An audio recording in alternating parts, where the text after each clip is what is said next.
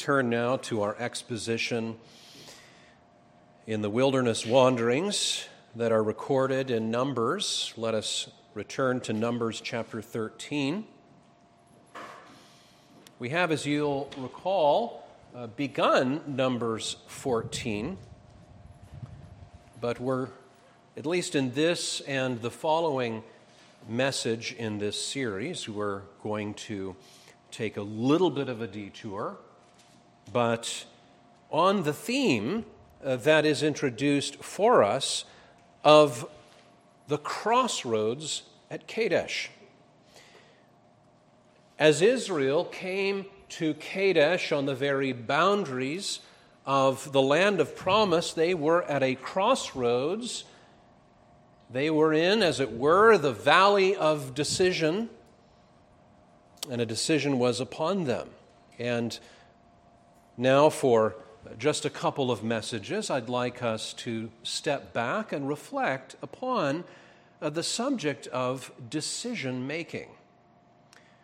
Decision-making and the Christian, as we draw applications for God's providential placing of His people at a crossroads to make a profoundly important decision.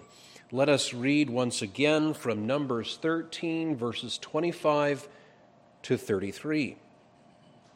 Here again, God's word. And they returned from searching of the land after 40 days. And they went and came to Moses and Aaron and to all the congregation of the children of Israel unto the wilderness of Paran, to Kadesh, and brought back word unto them and unto all the congregation, and showed them the fruit of the land.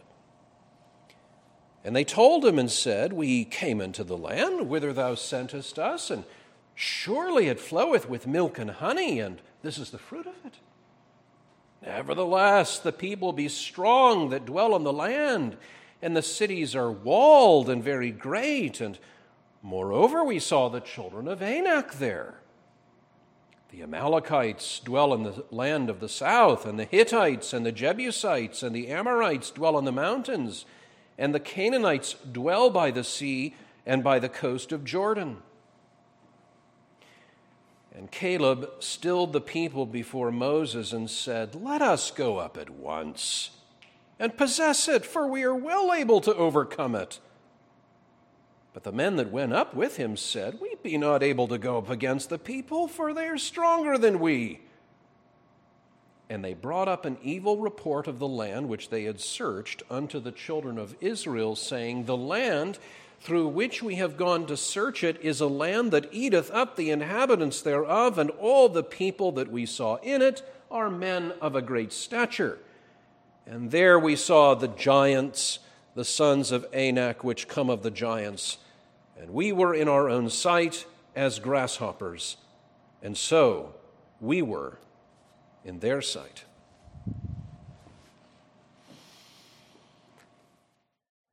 And so Israel can even look and see the land that God had sworn to Father Abraham.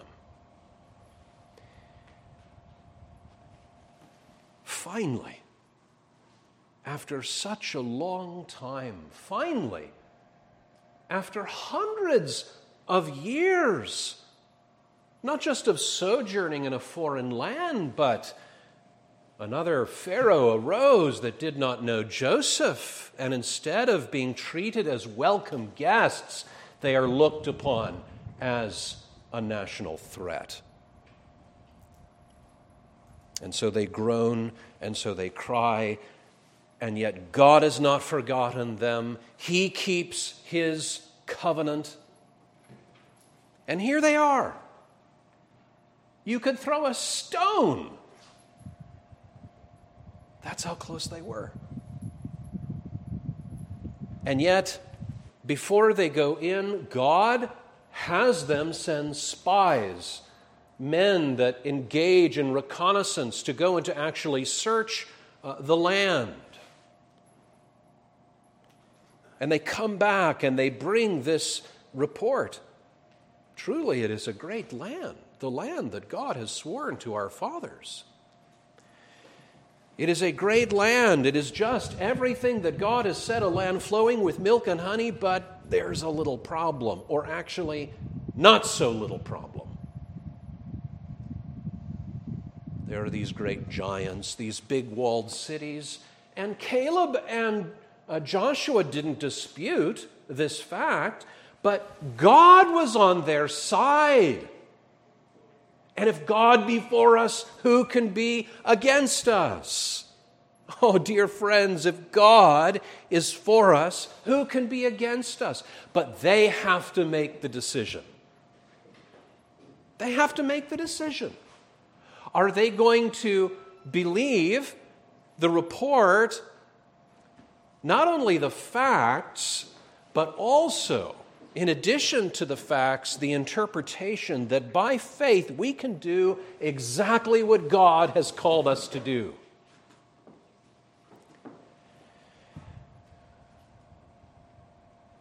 Well, we've been studying this passage. We know exactly what happens. They take a wrong turn, and that's putting it mildly. In fact, it's such a wrong turn that they are turned around, and for 40 years, all the parents must die, the very ones that said, our little children are going to die because of your mismanagement, Moses, and ultimately God.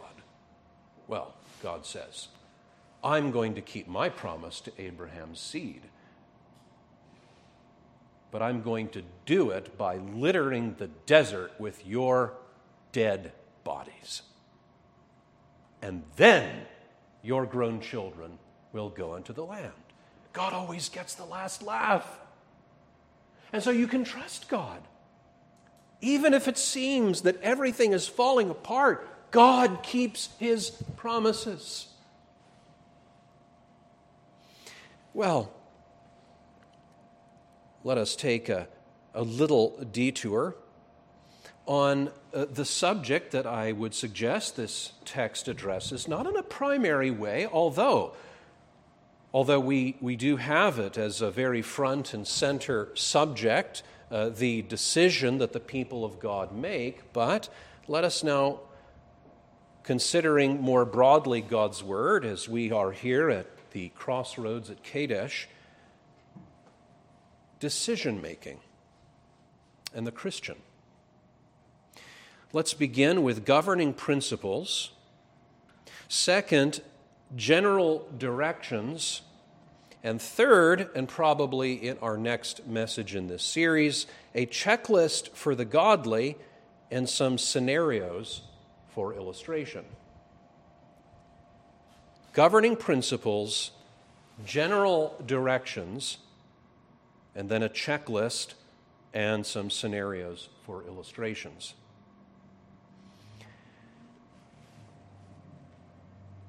The first governing principle of all decision-making, whether it's a great, life-changing decision, as this one was, or whether it's all the way down to the very lowest of choices that we make, even as consumers in the marketplace, you've got to start with major principles.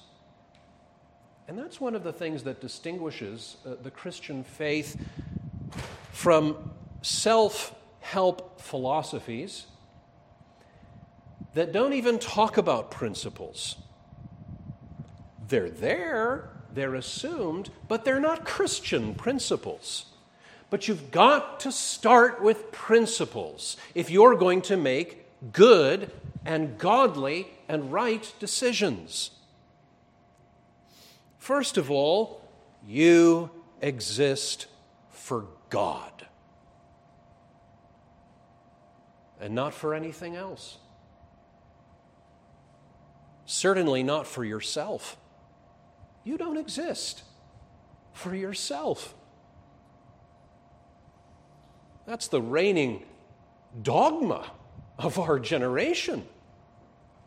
You do you. But that's not what the Bible says. You exist for God, not for anyone, not for anything else, and God certainly doesn't exist for you. And many people approach God that way. When I get into a jam, then I get on my knees and I call to God. Or I've made kind of an outline, an agenda for my best life now. Now let's go to the Bible and spend 2 or 3 minutes and find some nice things that I can cherry pick and just kind of add, like cosmetics, to my own idea of what my life should be. That is not biblical. It's not correct. And if that's how you think, dear friends, you are on the broad path that leads to destruction. Everyone else is going down that path, and many of them are having a very lovely time, and they're saying, come on with us. But the Bible says differently. Thou art worthy, O Lord, to receive glory and honor and power, for thou hast created all things, and for thy pleasure they are and were created. You exist because God. He made you. He made you for himself. You were fashioned in your mother's womb. You had very little to do with that when you really think about it. But everything that he did because it pleased him. You exist for God. You've got to understand whatever decisions you're making, that is principle number 1. The devil comes to Jesus. And he says, come here. You see all these great kingdoms of the earth? You see that there? All these things have been given to me. Now, if you just bow down and worship me, they can all be yours. This isn't even what's behind door number 1. The door's opened. These are all the kingdoms. Jesus says, get behind me, Satan. You shall worship the Lord your God, and him only shall you serve. Israel went wrong at Kadesh because deep down they had forgotten that they existed for God and not the other way around. And some of you maybe have been fighting that. You haven't just been fighting that principle, you've been fighting God.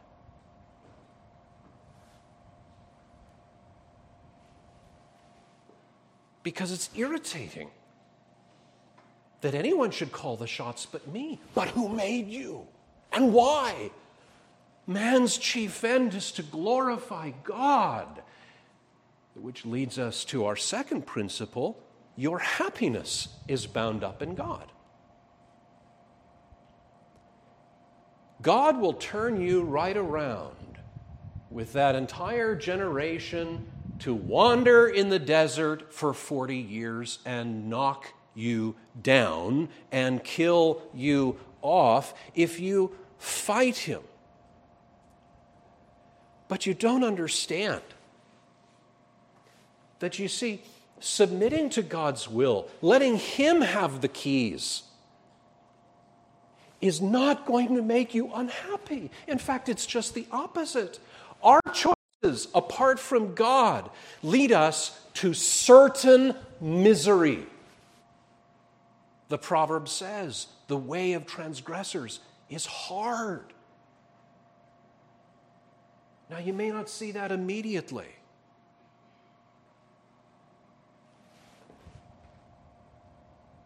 But mark God's word. If you want to be happy,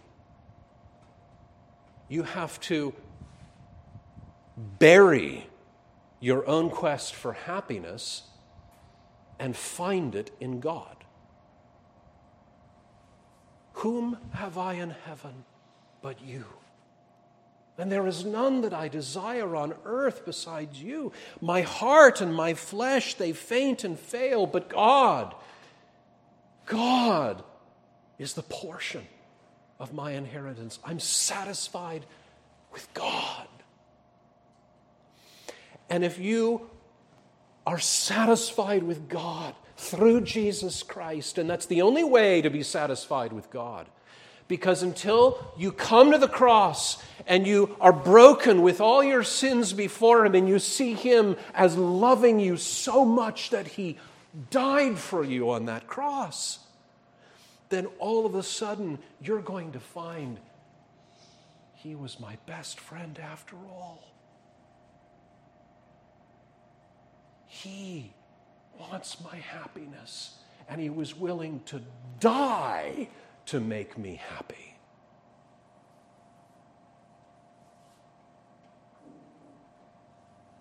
Jesus said, "The thief only comes to steal, kill, and destroy, but I have come that they might have life and might have it more abundantly." So if you are not living for Jesus, if you've never truly found yourself your own worst enemy, you will never find happiness. You will only have misery upon misery until at length you breathe your last, and that's when your misery really begins. And yet it doesn't have to be that way. Why will you die? Why will you be so stubborn? Wasn't that Moses' complaint all through the desert? You see, they couldn't see how this was going to have a good ending. Have you brought us all out here to kill us? Was it because they ran out of room to bury people in Egypt, Moses? Your happiness is bound up in God. And I'll say to you right now, you may be the most mature Christian, but if you are struggling with frustration, fear, anxiety, whatever it may be that's making you struggle, it's because there's a disconnect between you and God. And I say that from personal experience. Third, as we are at a kind of crossroads at Kadesh and reflect from God's Word upon decision-making in the Christian, the third governing principle is that God's revealed will is the rule for all your decisions. Now, this is really the ABCs of Christianity. But you need to hear it again. And so do I. God's revealed will is the rule, the ultimate rule. We're not saying that all of your decisions can be directly answered by going to 1 Chronicles 29:4 or any other verse in the Bible. We might like it that way. But God says, I've given you my will. And I have revealed the major things. And even the minor things, if you listen to me and you patiently bear with me, you will find that there is an answer. There will be dots that you'll be able to connect each and every time.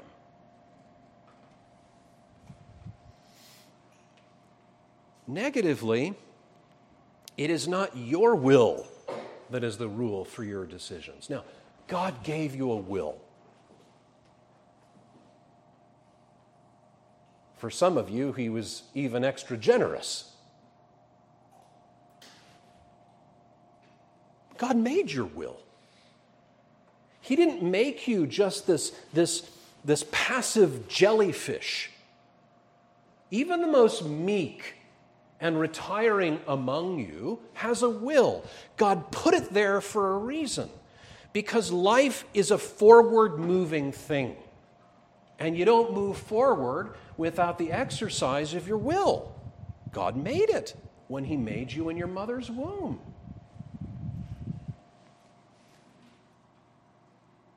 But your will is not the ultimate rule for your decisions. And especially in a consumerist society in which we have so many choices, it can almost be extra difficult for us to remember this. Maybe it becomes a little more clear when you look at other times and places when people did not have half the choices. I just watched a short documentary on what shopping was like in the Soviet Union. How would you like to go to a store and get in 3 lines, one after the other? First, to put in your order. Second, to pay. Third, to collect.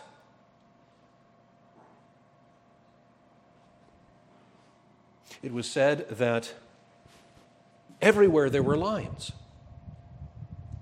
Some people brought bags with them just in case they saw a line. They didn't even know what the line was for, but they thought, it sure can't hurt to jump into it. It may just be something I need.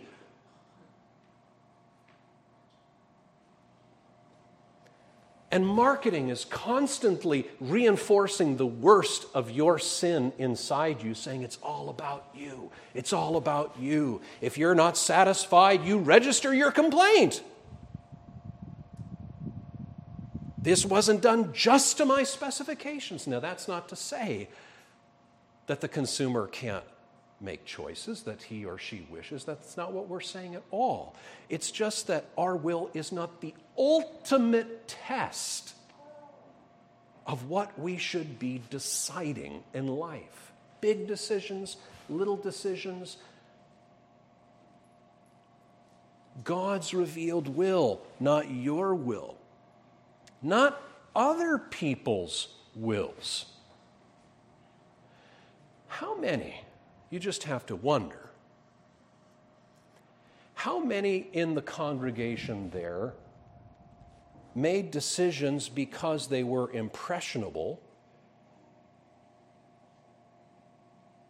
They were influenced. It seemed like, well, there are 10 that are saying we can't do this. Only 2 are saying that we can. And they're impressionable. And, well, what do you think, Samuel? Oh, I don't think we can do it. People start tearing up. Emotions flare. Oh, the feelings that are beginning to stir. But at the end of the day, it's not our will or anyone else's will that is the ultimate standard. It's not family. It's not even your parents. Just because your parents want something doesn't mean that it's necessarily God's will for you. It's certainly not friends. Do we seek to please man or God? For if we yet pleased man, we should not be the servants of Christ. We ought to obey God rather than man, and that means oftentimes swimming upstream.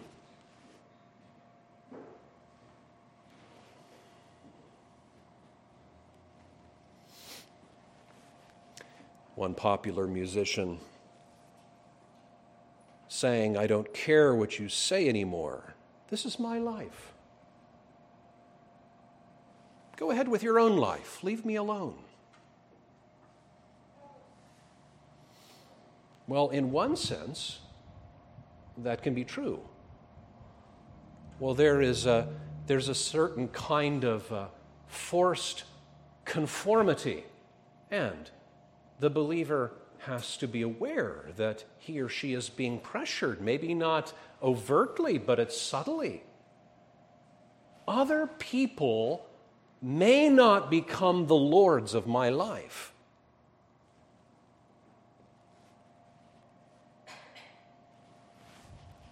And yet, those words are so very sad because he thinks this is my life. How twisted all of this is. This is not your life, sir. This is the life that God gave you. The ultimate rule for your decisions is not your feelings, not your gut. I remember when I was young, I'd sometimes hear, and I'm sure they were well-meaning, but they say, I just don't have peace about this decision. No. It's true. Sometimes our intuition can say something to us. And if our intuition is being influenced by the Word of God, you know what? We may sense that something isn't quite right.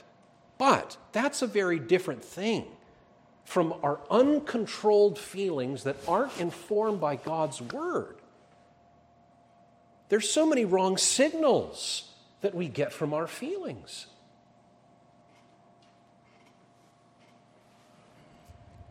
They're not doubtful voices in our head that is the authority. Some people, they just feel like the Lord is saying this to them and the Lord is saying that to them. You have to ask, how do you test that? How do you know that? It's all very subjective, and in our day and age, the turn to the subjective has been profound. And we're seeing the fruit of this, aren't we? Where young people are not even sure of their sexual identity. You have objective realities. In fact, every cell of your body, if you're a woman, is female. It's down to your bones. They can dig up your bones 100 years later and find out whether you were a man or a woman, even if you had gone through a sex change and taken testosterone. That's objective reality. But feelings, they're not the ultimate standard. And we're so impressionable, and we're living in an age that is appealing to the worst of the individual. And then it becomes kind of a self-cannibalism. Everything must be decided by how I feel, which destroys the soul. And let us not be judgmental, brothers and sisters. We must take a stand for the truth, but let us look upon these people with pity as they destroy themselves. And may God give us opportunities to bring them the balm of Gilead for the captivity that they experience to their feelings that is leading them to disastrous decisions. But it starts small. It starts small. God's revealed will is the rule for your decisions, not your will, not others' wills, not your gut feelings, not doubtful voices in your head, nor is it what is often called God's secret will. Deuteronomy 29:29. The secret things belong unto the Lord our God, but those things which are revealed belong unto us and to our children forever, that we may do all the words of this law. God has given you all the information you need. And the specifics for all decisions that you need to make, He's given you the principles in the Bible. But there's some things that He keeps secret. And there are many things that He keeps secret from you about his decisions for what will actually happen in your life, he keeps those from you until they actually happen. And people turn themselves upside down and all around wondering, what's God's will for me in this or in that?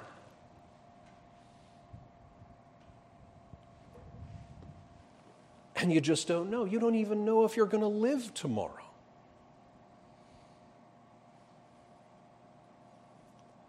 But it is God's revealed will. That's what God is turning you to.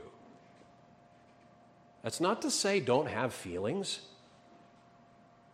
Don't at all consider your intuitions. It's not saying that. Don't at all consider what other people think. That's not what God is saying. It's just that that's not the ultimate test.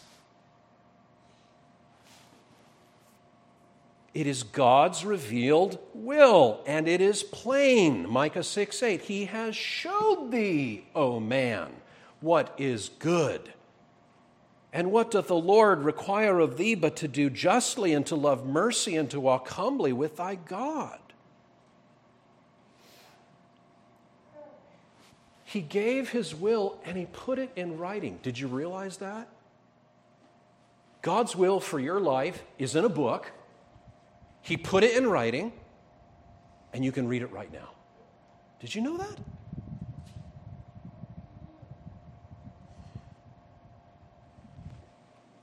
It's there. Oh, but I don't know what God wants me to do. Do you have an idea what God... I just don't know. And they tie themselves up. And yet, do they even give 2 minutes on a daily basis to the reading and meditating on God's Word? The law, the 10 words, that's pretty clear. Summarized in 2 commandments. You want to know God's will for your life? Love the Lord your God with all your heart, with all your soul, with all your strength, and with all your mind. And love your neighbor as yourself. Now just think about that for a little while. And think about what that means in your life.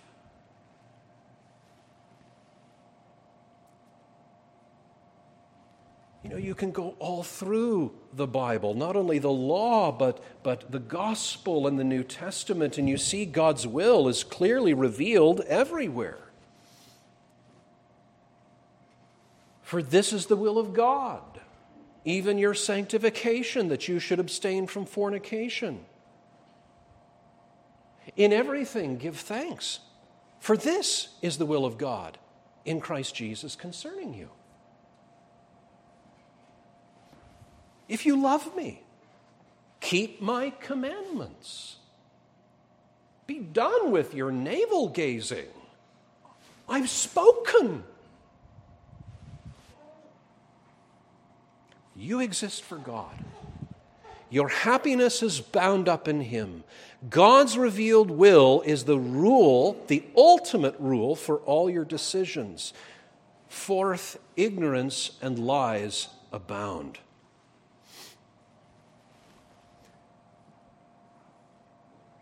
Ignorance is everywhere. Men are said to walk in darkness. God shines His light, but men don't come to the light. In fact, they run from the light. They run into darkness because their deeds are evil. Is it any surprise that they don't know their right hand from their left hand if they love to dwell in darkness? Over and over again, the Scriptures declare that the world outside the true church is darkness. They are ignorant. They grope around like that Cyclops with a wooden stake stuck in his eye by Odysseus. He doesn't know where he's going. He's just groping, trying to figure it out. And Paul, he comes before these raw pagans, however civilized they may seem with all their philosophy, and he says, I came into your city, And my heart was grieved because I saw all the superstition. You don't know which way you're going. And yet I find this very interesting, that you build one statue just in case you got it all wrong or missed one, to the unknown God, whom therefore you ignorantly worship, I declare unto you. That's the world. They're just blind. Over and over, the Bible says that the unconverted world, they are in blindness. Even their leaders are blind. They are blind leaders of the blind.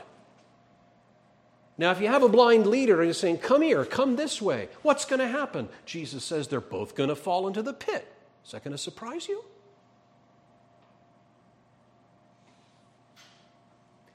You are not of the night.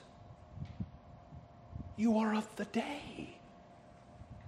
When Jesus comes again, it will be a surprise, but it won't be a shock, because he told you. And yet much ignorance abounds in the church, even though it has the Bible. How little the Bible is read and studied. How infrequently are pastors getting into the depths of the Word of God and explaining it. Lies abound on every side. This world walks according to the course, this course of an evil age, according to the prince of the power of the air, the spirit that now works in the children of disobedience. And who is that? He is the father of lies. And Christian, just because you are not of the night, but you are children of the day, doesn't mean that somehow you're immune from being deceived. How many times did Jesus explicitly say to his disciples, prefacing some serious caution, be not deceived?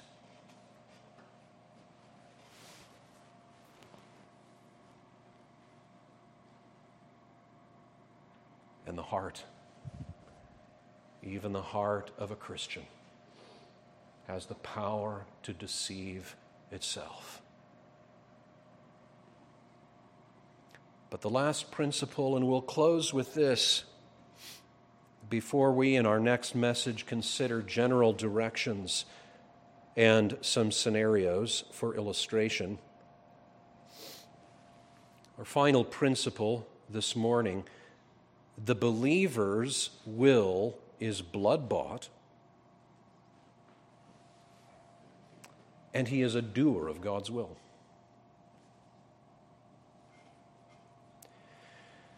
First Peter 4, 1-3.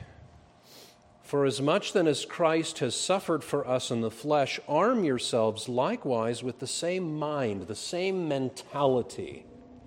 For he that has suffered in the flesh has ceased from sin, that he no longer should live the rest of the time in the flesh in the lusts of men, but to the will of God. But to the will of God. My will was once in fetters, bound to this godless, ignorant world under satanic government, on the way to everlasting ruin. But Christ suffered, and he died. And therefore in him I die, and my will is set free, that I should no longer live like I did before, that my will should not be yielded over unto my own carnal desires and passions and ambition and uncleanness.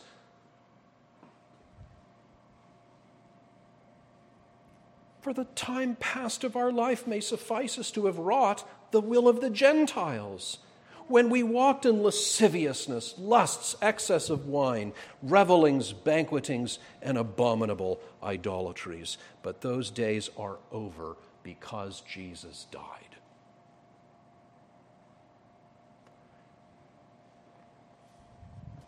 The words of the Heidelberg Catechism in the first question resonate, don't they? What is your only comfort in life and in death? That I am not my own, but belong, body and soul, in life and death to my faithful Savior, Jesus Christ. I'm not my own. He loved me and gave himself for me. And that changes everything, and that changes all of my decisions, great and small. And not only that, but he has made me new. He has taken out the heart of stone and given a heart of flesh, that I should love God's law, which is his will. And in fact, every true Christian is a doer of God's law, which is his will. And the world passeth away, and the lust thereof, but he that doeth the will of God abideth forever.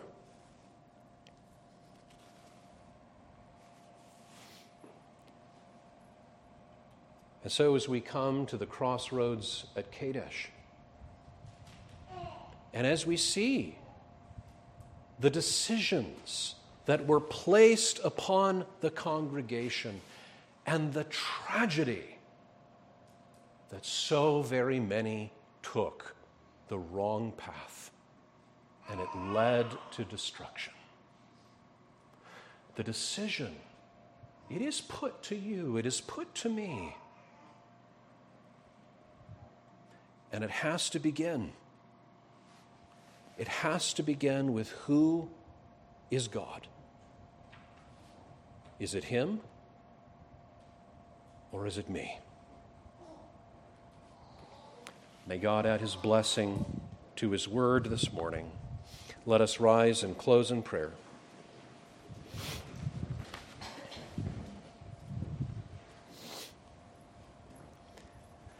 O Lord, we come now confessing that our wills have been very stubborn. Not one of us, Lord, can boast that we have been a sweet, teachable child of God. And Lord, we remember many of us when we were unconverted, how very willful we were. Lord, we were enslaved even to our wills and to the wills of others. But Lord, thou hast set us free, and we are now no longer our own, not only by creation, but by redemption. We are doubly the Lord's. And so may we serve thee with all of our heart, all of our soul, all of our strength, and all of our might, with hearts of love. O God, look on us and bless us, we pray, through Jesus. Amen.